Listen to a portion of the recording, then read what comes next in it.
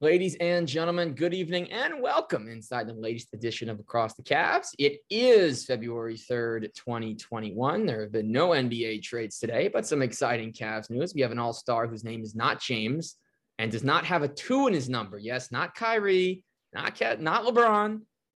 There is a 0 in it. Shout out Kevin Love, his pass. It is Darius Garland, and we're going to talk about that in a moment with a special guest we'll introduce in a moment as well. But first, we got some news around 11 p.m. last night. Unfortunately, Bill Fitch passing away at the age of 89. He was a tremendous NBA head coach. The Cavs for almost a decade. He was their first coach. Very few teams get the same man to lead them for nearly a decade to start their launch into the league. He was a steadying presence in the 70s. I mean, you look at how bad the 79-80 season was, and into the 80s, and how many coaches the Cavs actually had, and how much dysfunction there was. And everything. We were George Karl's first team. We had rookie Bill Laimbeer. It was a very weird period in Cavs history. And Bill Laimbeer has the Cavs rookie record for rebounds, by the way. Never got to use that fact before. Hope I never do again, because we got plenty of other more relevant things. But Bill Fitch was fantastic. He won a title with Boston. He was with the Clippers. He's with the Nets. He was with the Pacers. And rest in peace to him. He was 89. He was a great coach for the Cavs. 3 playoff trips. The Miracle, the Coliseum in the 70s. He was there for that. But on to the modern era with someone you all know near and dear. It's his first time on Across the Cavs. You've heard his co-host, Carter Shade Rodriguez. Now we have Justin Rowan. He's at Cavs Anodized, the other host of the Chase Down podcast. And it's great to have you here, man. It is great to be here. Thank you so much for the invite. I think this is very exciting to be on, as Darius Garland is named to the All-Star team, as a Darius Garland prophet that has been shouting into the wilderness that this potential was there. So this year, obviously, the Cavs have exceeded even my optimistic expectations, but Garland getting that All-Star nod today is definitely an affirmation that's it's pretty exciting. I look at the poster of Cavs legends behind me, and I need to get Garland added to that somehow. A little add-on, little extension. I might have to move Danny DeVito, which is heartbreaking, but Garland makes it worth it. Garland is a little bit taller than Danny, even by NBA standards. Like Danny DeVito is probably around Muggsy Bogues range. We'll put Garland in this. Fred VanVleet height, basically. Danny DeVito is, Fred VanVleet. He's an all-star like him too. And how exciting is it? I want to talk a lot about Garland, but obviously, you've been a long time casting like myself, but you being in Canada, how cool is it for Fred VanVleet? Because we love Delly, we love Lamar Stevens, but they're no all-stars. Fred VanVleet, his son is born. He goes off in the playoffs. Then he becomes a starter. Then he gets a big contract. Now he's an all-star. What a last couple of years. It's a great success story. I mean, anytime you see an undrafted player find a footing in the league, I think it's a tremendous story. We have examples of that with Dean Wade and Lamar Stevens, but to go that step further this year, and I should own up to this. When we did our season previews, I picked him to be my pick for most disappointing player in the East. Like, just disappointing relative to expectations, because you look at Fred VanVleet and throughout his career, he's never been an efficient player offensively. Tremendous defensive player, streaky offensive player. And I assumed with Kyle Lowry being out, that was going to increase the degree of difficulty. And for him to rise to the occasion, to play 42 minutes a night a lot of these nights, and to increase his efficiency while doing that, while the NBA made an adjustment to kind of increase the importance of defense and allow defenders to be physical once again, and really have an impact on guards around the league. For him to step up and do that, I think is really admirable. I was right on the Western Conference, though. I picked Michael Porter Jr., and I was right before injury made me even more right. No, you don't want to pay a guy with back issues, like significant back issues. Like, okay, he plays a few games in college, he misses his rookie season, all that money. Like, okay, good luck with that. I mean, Denver has a bright future, and that's for another day, but they definitely messed that one up. So we'll see how but it hasn't kicked in yet. Doesn't it start next year? Yeah. It's not great. Not great. Good luck to them with MPJ, who's only played a year and a half pretty much in the NBA. This is year 4. Regardless, though, big shout out to VanVleet, and also free my guy Malachi Flynn, please. He doesn't deserve to play 4 minutes. You could play him long. He was good last year on a team playing out of Tampa Bay. Let's see if that ever happens again. but we'll see. All right. So some thoughts I have on Darius Garland and Justin. He's been pretty much every episode I've had guests are pretty much 10 straight, 10 different guests. Every time it's like, what do you think of Garland? And then he talk, and then I talk. And what I think now is that as he has a back injury, we shouldn't ask him to carry so much weight. I mean, he's been hitting the weight room. He's gotten bigger since he came into the league, but we're not asking him to squat 400, which I feel like he's been doing since Rubio went down. He's been playing great ball. He's putting up double doubles. He led us to 8 wins in 9 games. And now, look, all jokes aside, back issues can happen, especially with the angles and the handles and the going up, the going down, getting down in defensive position every night for 35 minutes. When you had a couple injury issues each of your first 2 seasons, it's a lot for the body to take. And he always had Sexton to fall back on. They can't really effectively play more than 5 to 10 minutes a game with a second point guard now, whether it's Rondo or Goodwin, just based on offensive, limitations.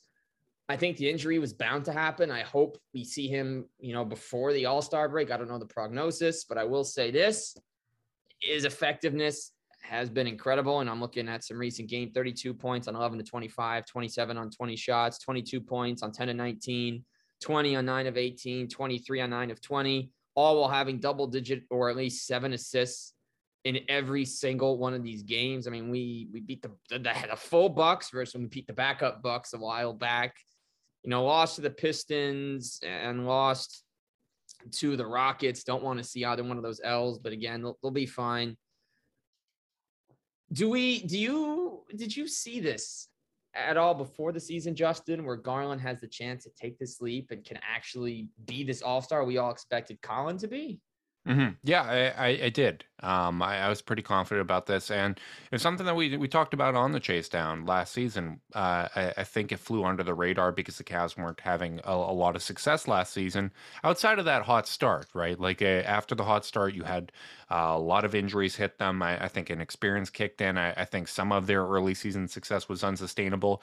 But you looked at April, where Garland played 15 games, and he averaged 21 and 7 very efficiently over that stretch.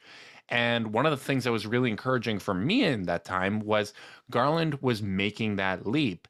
And he was doing it alongside Colin Sexton, who was playing incredibly well. Every time Garland would have a big game, Sexton was doing it. And to me, that was a positive indicator that, okay, Garland can do this without taking away from anybody else. And I think what we've seen this season is a very unselfish brand of basketball played by the Cavs. There was a little bit of an adjustment period at the start of the year with Garland and Rubio, where Garland, you could tell he was a little uncomfortable playing off ball, but that learning curve was not as dramatic as you would have hoped, right? Or that you would have worried. Garland adjusted to it well. His off ball relocation game has improved.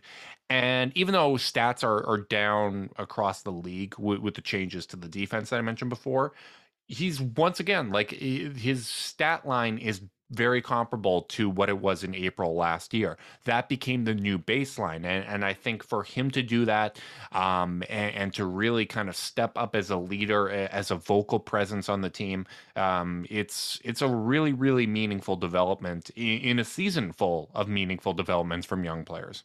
Yeah, and we've seen Darius Garland draw the praise of Donovan Mitchell, of Stephen Curry. We even had Charles Barkley pronounce his name correctly. Not that you could pronounce a name like Garland wrong, but you would leave it to a guy like Charles Barkley, say Darius Garland. Like, okay, okay, Chuck. And Shaq's like, no, it's Garland, Chuck. They go on for 10 minutes and whatever. But seeing the tweet, I was expecting it. I was a little busy in the 7 o'clock window and the announcements were made, but did see the tweets come through on NBA on TNT. And Justin, obviously, that being everything you just said, this isn't a huge shock that he gets this nod and he's played so well. But what was your first reaction when it became official? You saw the news that Darius Garland is Darius All-Starland. Shout out NBA Paint. Nicely done. Nicely done indeed. Well, you can catch my live reaction on the Cavs YouTube channel as we were going live with the Chase Down pod, but I was excited. I did a little fist pump. I think this is really well deserved. Given how stiff the competition is at the guard position in the Eastern Conference, I think this is an even more meaningful accomplishment because at the end of the day, it's the coaches that vote for the reserves. They're the ones that make the game plans and know who the focal point of their game plan is when they go up against the Cavs. And there is no denying that that player has been Darius Garland this year. He has been the focal point of opposing defenses. Some teams have been able to be more effective in taking him away or reducing his impact now that Sexton and Rubio and Lowry are all out. But really, like he has risen to the occasion, and for him to make the All-Star team in such a competitive Eastern Conference with so many good guards, I think it's a real feather in his cap for somebody that just turned 22 years old. Yeah, Darius Garland would be a senior in college right now. And if this was the 80s or even the 90s, we'd probably not see him in the NBA until he's 22. And it's crazy. Steph Curry wasn't in the NBA at this age, right? I believe he declared after his junior year. So I believe he was a rookie at this age. There you go. Even so, I mean, it took Curry until his third or fourth year to fully take off. And it took took Mark Jackson's second year for him, and after a couple of years of Keith Smart, for that team to finally be good enough. It took getting booed for trading Monte Ellis during a jersey retirement for Chris Mullin to finally take off. It didn't take any of that for Darius Garland. We had our drama. And it's a position, sorry to cut you off, but it's a position that usually comes with a pretty dramatic learning curve. I mean, you look at a lot of point guards and they're late bloomers. Steph is a great example of that. Part of why the Warriors were able to put together that dynasty was one, the injuries he had, but also just there wasn't that consistent level of play. Kyle Lowry, 28 years old when he finally made an all-star team and started making an impact in the league. Fred VanVleet, obviously an undrafted player, but once again, somebody in their mid to late 20s finally breaking through. Mike Conley, someone that he's been compared to, battling in a Western Conference with a lot of good guards and whatnot, but just didn't break through to the All-Star team until last season. So for him, especially when you have DeMar DeRozan, for inexplicable reasons, being listed as a guard this year, even though he hasn't played guard since he was in Toronto, that's made it even more difficult for him to make it in. So this, I think, is a really, really significant accomplishment for him. Yeah, absolutely. And there's some great guys named off. People forget that Kyle Lowry sat in Memphis. Then he had to compete with Goran Dragic for minutes in Houston for a little while. And then the trade to Toronto didn't guarantee him anything, because I think he was splitting minutes with Jose Calderon at the beginning. And they traded him away. Masai Ujiri signed off on a trade to send Kyle Lowry to the Knicks for Metta World Peace. I think Tim Hardaway Jr. was in that as well. And it got vetoed by Knicks ownership. The Raptors, they tried trading Kyle Lowry away from Mike Conley the year they won the championship because Lowry just wasn't vibing with the team and everything was bad there. They tried trading away that guy multiple times and it still worked out. So, I mean, it's one of those things where, sometimes things break your way. I think of the Warriors, who their first priority in free agency was Dwight Howard. They struck out and got Andre Iguodala again. Like sometimes, your plan A not working out can be for the best. Yeah. How about the Cavs not getting Gordon Hayward back in 2014? Imagine if that had actually happened that way. But, nonetheless, those are some great players to compare to. And Garland getting in at a young age is fantastic.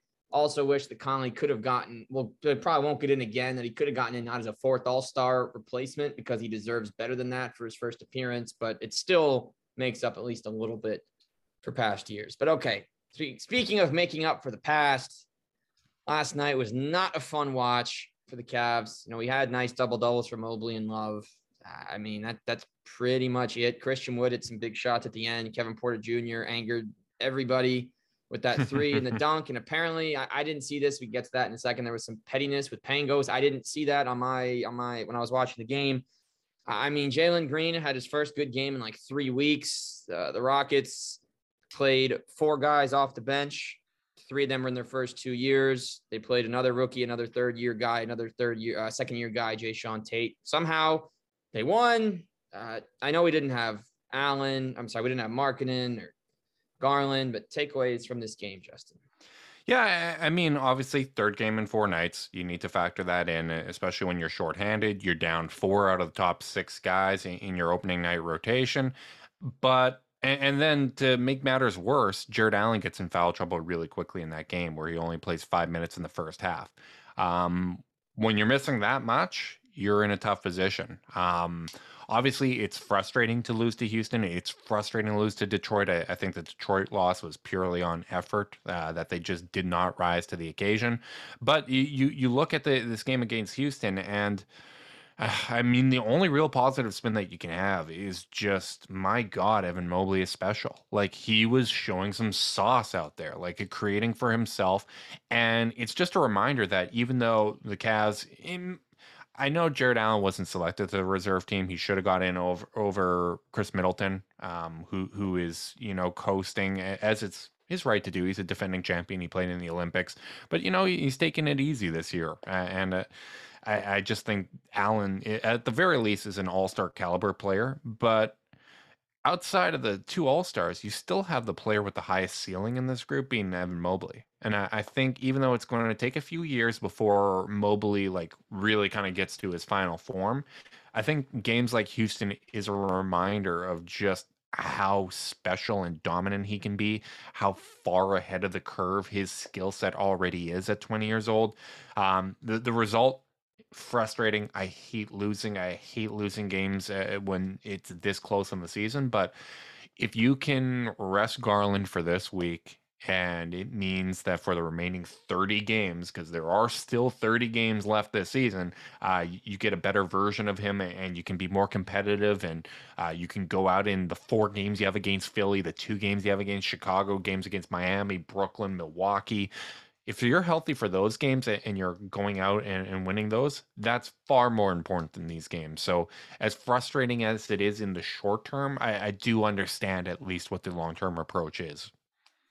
Yeah, and you're not going to win every game. No one's going 82-0. The Warriors are the best team ever. They still lost 9 times, and they did lose to Kobe's Lakers in an absolutely random. And I remember this very well, because you got to watch every game that Kobe plays in his final year. They played a game on ABC. It was one of those, remember they used to have the Sunday doubleheaders. Oh, yeah. Still in the mid 2010s. And I'm sure you don't even remember this game.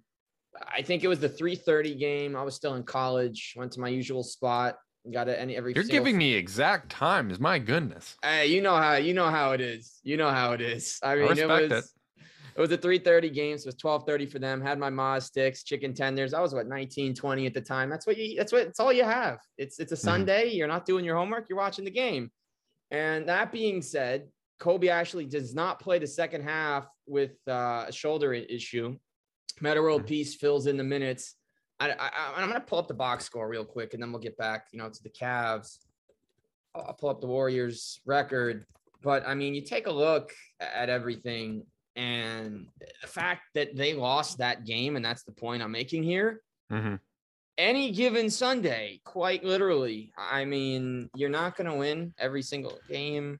Well, especially at this time of year, like, look at the teams that they're trying to overtake in the standings. So I think there's a missed opportunity losing these games against Detroit and Houston, teams where you absolutely should have won if you're fully healthy, if you're fully focused. Like, under normal circumstances, if this was football where you had 6 days off to prepare for every single game, you would win that. But at the end of the day, you are talking about, the real kind of slog of the NBA season where everybody's hurt, everyone's banged up, everyone's tired. This is why the All-Star break exists. You have Philadelphia losing to Washington without Bradley Beal. You have Miami dropping games all over the place. Chicago's been losing. Brooklyn's been losing. Milwaukee isn't dominant right now. And I think while you might notice some trends or concerns with the Cavs or other teams, at the end of the day, most of the time it comes down to just, these are humans. They're tired. It's really tough to get up for every single game. And in the case of Houston, like, they're not a great team, but they have talent, right? And a lot of those guys have a chip on their shoulder. Jalen Green wants to show up and show that he deserved to be the number 2 pick. Kevin Porter Jr.'s got a chip on his shoulder after being traded away from the Cavs. Şengün seems to think that he's the best big man in this draft for whatever reason, and that clearly wasn't the case. But and Eric Gordon, I mean, he didn't play well, but he wants to show that, hey, someone should be trading for me, especially the team in white and gold across from me. Is Eric Gordon the guy you'd say you want most to come to the Cavs out of everyone that they're looking at potentially? It's LeVert for me. I still have LeVert at the top of my list. I like the idea of Eric Gordon. I would be very happy with Eric Gordon. But for me, Karis LeVert is the best way to split the difference between what you're missing from Colin Sexton and Ricky Rubio. Not the passer that Rubio is, not necessarily the scorer that Sexton is, but he's in the middle. He can get his own shot. He can get to the rim. And for me, the most important thing is dribbling. Like you need someone that can compromise a defense that can get them to react because that's what the Cavs are really missing. Ricky Rubio wasn't even efficient in that role, but the fact that he was willing to do it and the fact that he was willing to get to the rim created drive and kick opportunities. It created offensive rebound opportunities. It kept the defense on their toes. And that's what the Cavs are really missing. So you look at this trade deadline, and if the number one crown jewel of the trade deadline is somebody that can dribble, to me, that is good. And Eric Gordon is a nice isolation player. I would be happy with him being the answer. But for me, I would rather have a Karis LeVert and maybe with the disabled player exception going in and bringing in a shooter. One of the names I threw out there on the podcast was Nick Batum, whose 3.1 million fits perfectly into that Colin Sexton exception. We can get Nick Batum. I mean, the guy he was with the Hornets, we don't remember. We ignore those. We don't need to talk about that. No. We don't need to talk about that because the guy he's been for the Clippers, I don't understand his role. I don't understand the rotation, but it's Ty Lue. So I respect all of it, the games they've won. And I bet they'll probably have some wacky, ridiculous comeback win against the Lakers tonight because they're inexplicably down 20 when they should be up, just like it was against the Wizards and they were down 35. But Nick Batum hits every three he takes when you're watching. I mean, now when someone's actually watching the game. My friend can confirm this. We were watching the playoffs last year, and the one Clipper game we watched, I think Batum at 6 threes, and then he'll come back and score 0 when he doesn't watch, and then watch. But just to quickly get back to that one game, so I can confirm this was March 6th, 2016. Lakers 112, Warriors 95. Splash Bros shot 13 out of 40, 1 of 18 on threes. Warriors only made 4. Marcelo Huertas had 10 points and 9 assists in this game. Julius Randle had 14 rebounds. Kobe logged 24 minutes, did not play the majority of the second half. And they had a game best plus 16 from Brandon Bass, who had 3 blocks somehow, which obviously sounds about right. And this dropped the Warriors, by the way, to 55-6.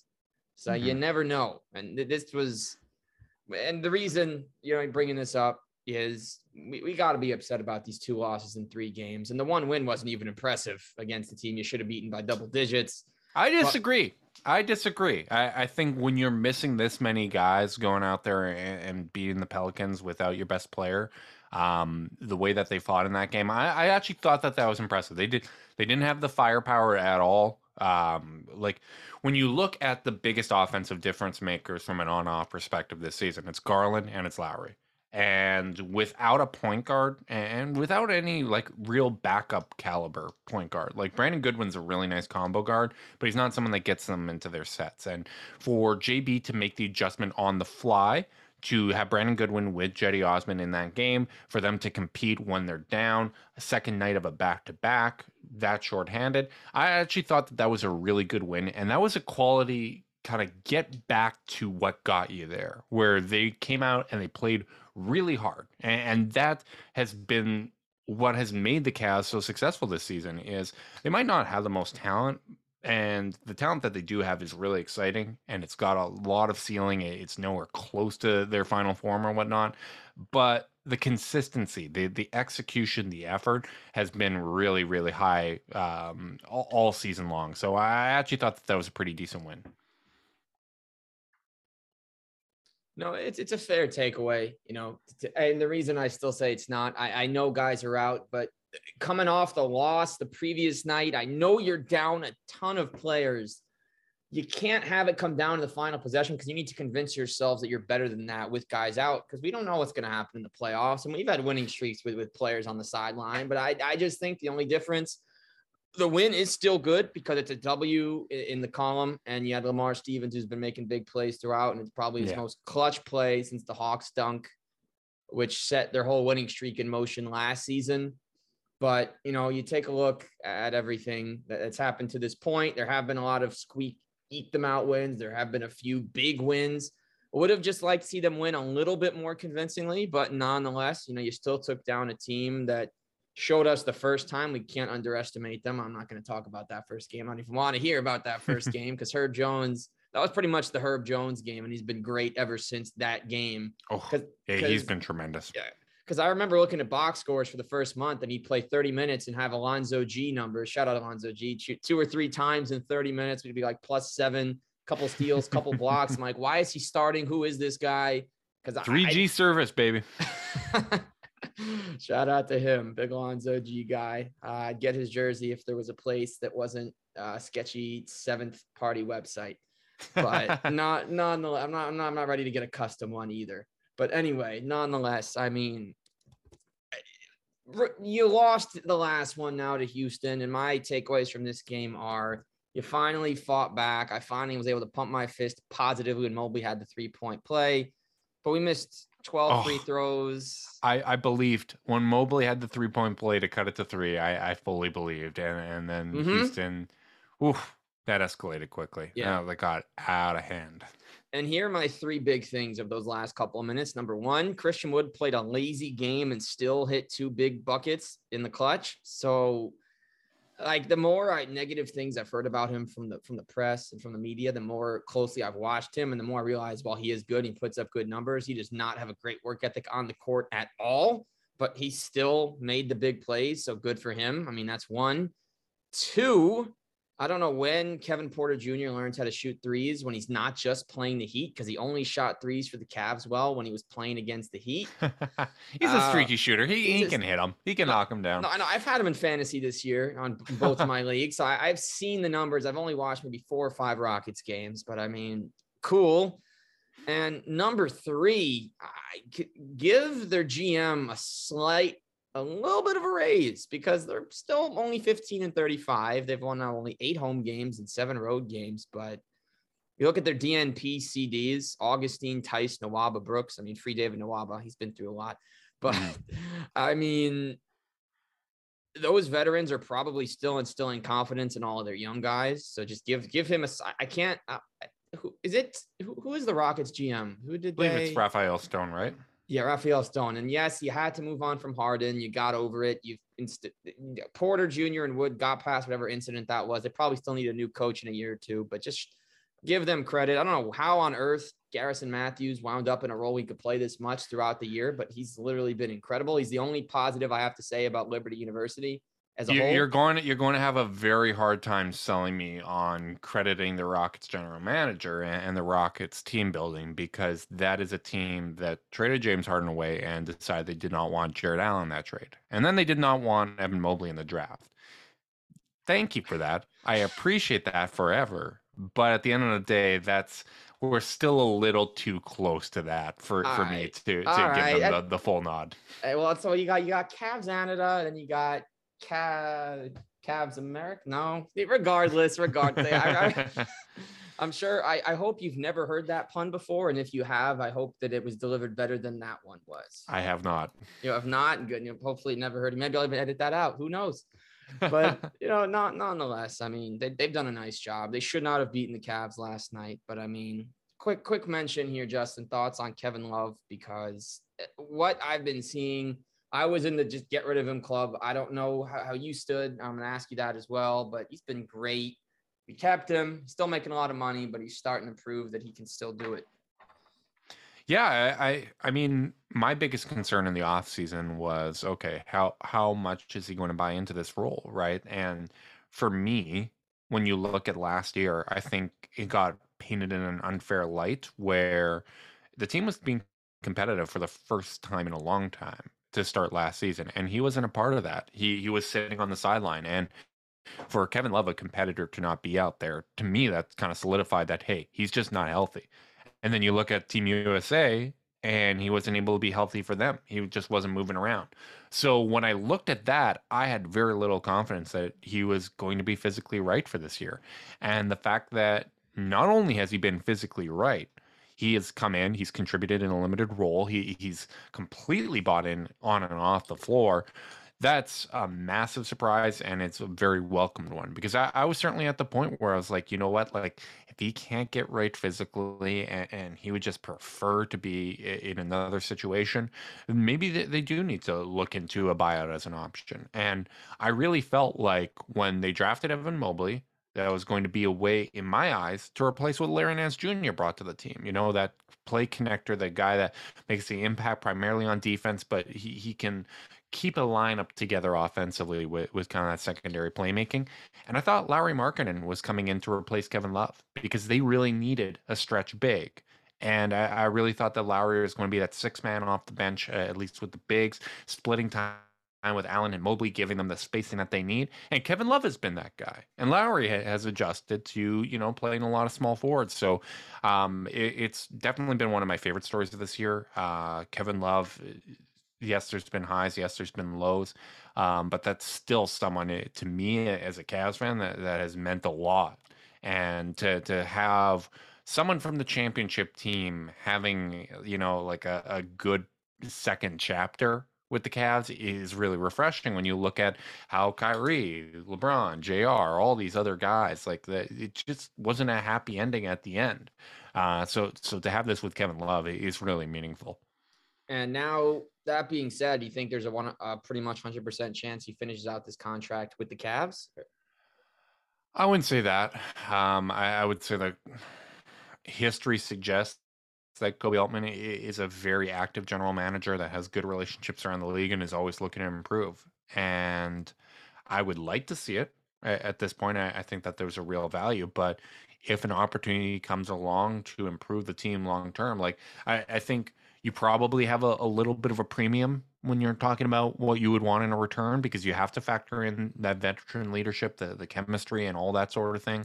Um, I would, if I had to put money down, I'd probably say that he'd finish out his contract in Cleveland. But I don't feel great about it just because the NBA is a business and all opportunities to improve, I have to believe that they'd be explored. Yeah, I guess we'll have to see how it does end up going that way. I'd love to see it as well, but nonetheless, he had such a great season. I mean, complete surprise to me. Did not see any of this coming. I knew he'll hit some shots, but he'll be highly inconsistent. It's been the exact opposite. He's gotten his rebounds and he's done so many great things. And a big part of his recent success has been the addition of Rajon Rondo, who I just see setting the table for him so nicely. Justin, for the Cavs to have any chance at a playoff run, do they need another point guard, or can Rondo and Goodwin suffice as the backups? So I don't think that that's as straightforward of a question as it's being presented here because you need another playmaker. And traditionally that comes from the point guard position. But I do think that if you were to bring in a Karis LeVert type, like someone that can, he plays point guard every now and then, right? Like a big guard or a big wing that can provide that secondary playmaking, then I think you're okay with Brandon Goodwin. I think you're okay with Rondo playing spot minutes and whatnot. If the players that you bring in are maybe like a Buddy Hield, or let's say Buddy Hield and Nick Batum, hypothetically, that's the trade deadline for the Cavs. I think you need a backup point guard. Like I think you'd need to go out and find like a DJ Augustine or Patrick Beverly, who's apparently being shopped. Someone Crazy. that can get guys into their sets and whatnot. So what I really think they need is that secondary creation as a skill set, and it doesn't necessarily have to come from the point guard position, but in a vacuum, I probably wouldn't feel great about Rondo and Goodwin as the backup point guard as much as I do value their contributions. Like I think Goodwin is a really great find. I'm really happy he's around. I think having a combo guard like him helps. But the level of playmaking that you need in the NBA, like you need to have multiple guys that can do it at a high level. I don't think they're necessarily up to kind of the standard that you'll need going against a Milwaukee in the playoffs. Yeah, I guess, we'll see how things pan out. I'd love to see another guard added, absolutely. If we get Buddy Hield and Nick Batum, I would jump so high that I go through the roof, I go through the clouds and end up on a planet where I have to explain what's happening with basketball because thinking about everything Batum's been through for the duration of his career. He had some great mentors early on in Portland. He played really well as soon as he took over for Gerald Wallace for a couple of years, which led to a crazy payday. Probably didn't deserve, but it was the timing, and like he deserved it, but not that amount of money from Charlotte. Ended up sinking them for several years. Plus, he fell out of the rotation for a couple. Found a new start with the Clippers. Obviously, Ty Lue knows how to coach guys very well. It's why he helped the Cavs get the title. It's why he became the Clippers guy as soon as it wasn't working with Doc. And it's how he had them within 2 wins of the finals. And I have no doubt next year that if they have both of their guys healthy, that they'll be in the discussion. And then Buddy Hield, I mean, I just watched him at MSG on Monday. Absolutely. No conscience. No conscience. No conscience. I love that. I do too, because there's some days, where he's electric. He gets hot. He can score 30. I mean, we'll see.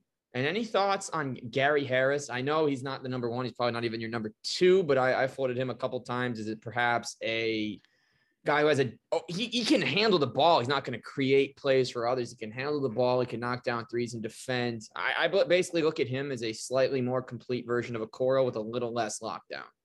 Mm-hmm. And I think he's available. I think he's available too. I'm not as enamored with Gary Harris. Health concerns are a little bit of an issue. The jumper hasn't been great the last few years. It's been better this year. But he is a good veteran. I wouldn't complain. I mean, I'm sure the Cavs are aiming higher, but at the end of the day, like you have no control over who's actually on the market and who teams are actually willing to part with. So if Gary Harris was part of the deadline package of who they bring in, I wouldn't be disappointed with that. I think that he could absolutely be a valuable contributor to them. Yeah, so I guess we'll have to see what ends up happening. It's going to be a long week. My guess is we're probably going to start seeing a trade or 2 trickling over the weekend. And then the Cavs, I would assume it's all going to be Thursday. Nothing before. And I guess we're going to have to keep note of the rotation and who sits, because the Cavs do play on Wednesday. So whoever sits, who's normally in the rotation, might be a prelude into what they're trying to do. And now, that being said, we talk about who they want to bring in. We'll close with this, Justin. Who are the guys you think the Cavs are going to have to trade if you want to get the LeVert or the Hields, etc.?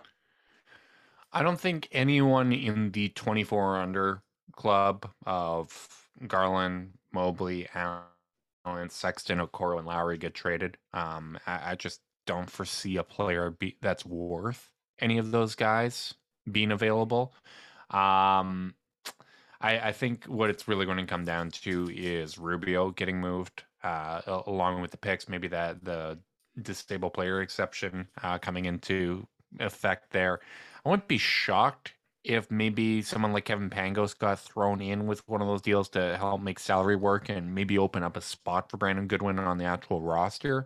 But I don't really foresee like the biggest shakeup in terms of the players that actually play part of the rotation, because Cavs do have a good thing going on from a chemistry standpoint. Obviously, there is still room to bring in players that can contribute to what they have going on, but moving like a Kevin Love or even a Colin Sexton or Isaac Okoro or Lowry, I can't see it at this deadline. It would really surprise me, and my guess would be that it would need to be a hell of a player to part with any of those guys. And you think we're going to hold on to Lamar Stevens definitively? You think he should be considered to be untouchable, or is he a guy? Oh, yeah, absolutely. No one's going to value Lamar more than the Cavs. You got to keep Lamar. That's our dog. That's we need someone barking on the bench and giving real good fill-in minutes. I'm a big Lamar Stevens fan. He's been tremendous.